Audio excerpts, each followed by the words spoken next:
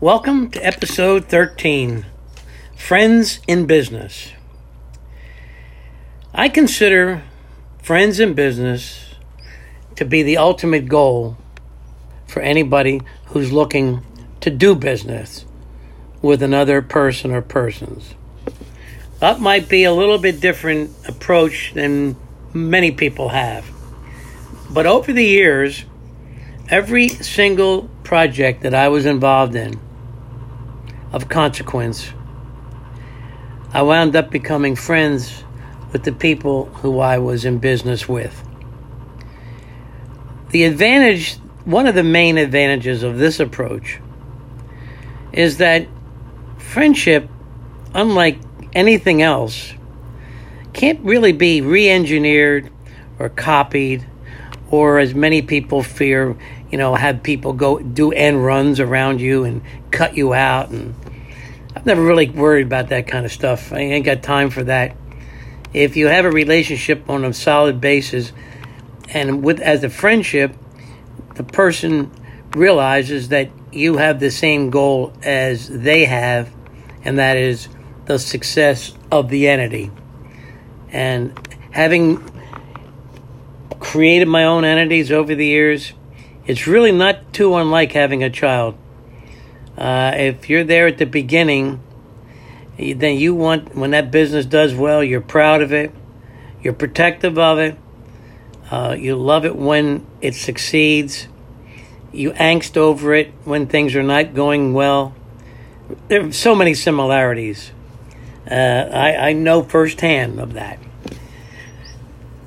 In the past, I've always been a fan of learning new things, so it came easy for me because I had an opportunity to meet a lot of different people, and along the way, as I got to know them, a friendship evolved. I wasn't selling a product per se. I was more of a service, or I was there to financially complement their business, their idea, or what have you. But when you take an interest in somebody's business and they perceive it to be sincere, you know how you feel when somebody takes an interest in your child.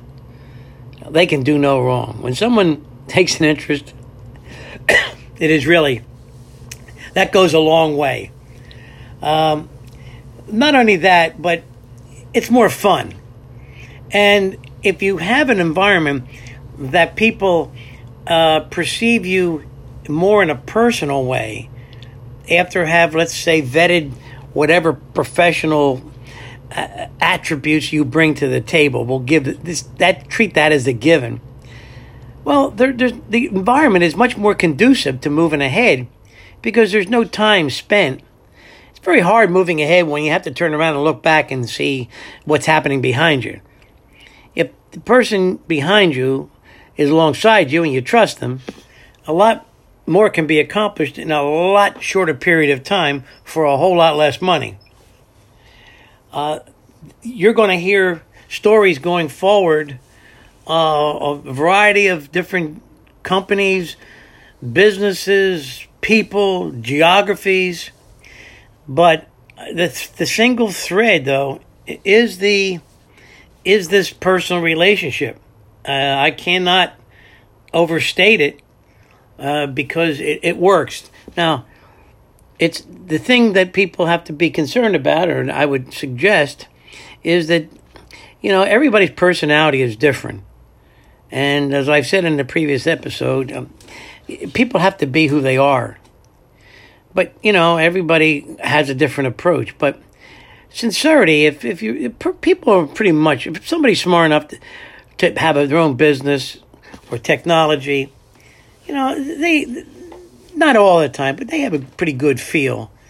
And if you, as I've said in one of my philosophies, if you perform first and negotiate second, that does tend to put you in a more advantageous position, and people are more likely to trust and believe you. And that's really the beginning of a friendship. But once you have that established, my experience is then the real money can be made, because you've eliminated all the obstacles that people that don't trust or that have issues with other people. They get in the way. It gets in the way of making money. If you're going to do a deal and spend the time and effort and all to do something, you do it to win. As I've said more than once, winning is the ultimate elixir. So I just lay the groundwork there for what's coming. There'll be a series of stories. The stories will be factual, and I'm going to include, when possible, attachments and talk specifics, name, places, things of people that have passed. But if it's the name of a person that is still with us, I'm going to make sure that I get their approval on what I'm going to say, because sometimes who knows what I'm going to say? I don't know. But at least they're going to know what is coming. So it'd be fun. We're going to have some fun. And we're going to working on a website. We should have that done hopefully next week. And we encourage feedback, questions, whatever. And let's see what happens. I'm ready. Have a good day. And remember, please continue to think out of the box.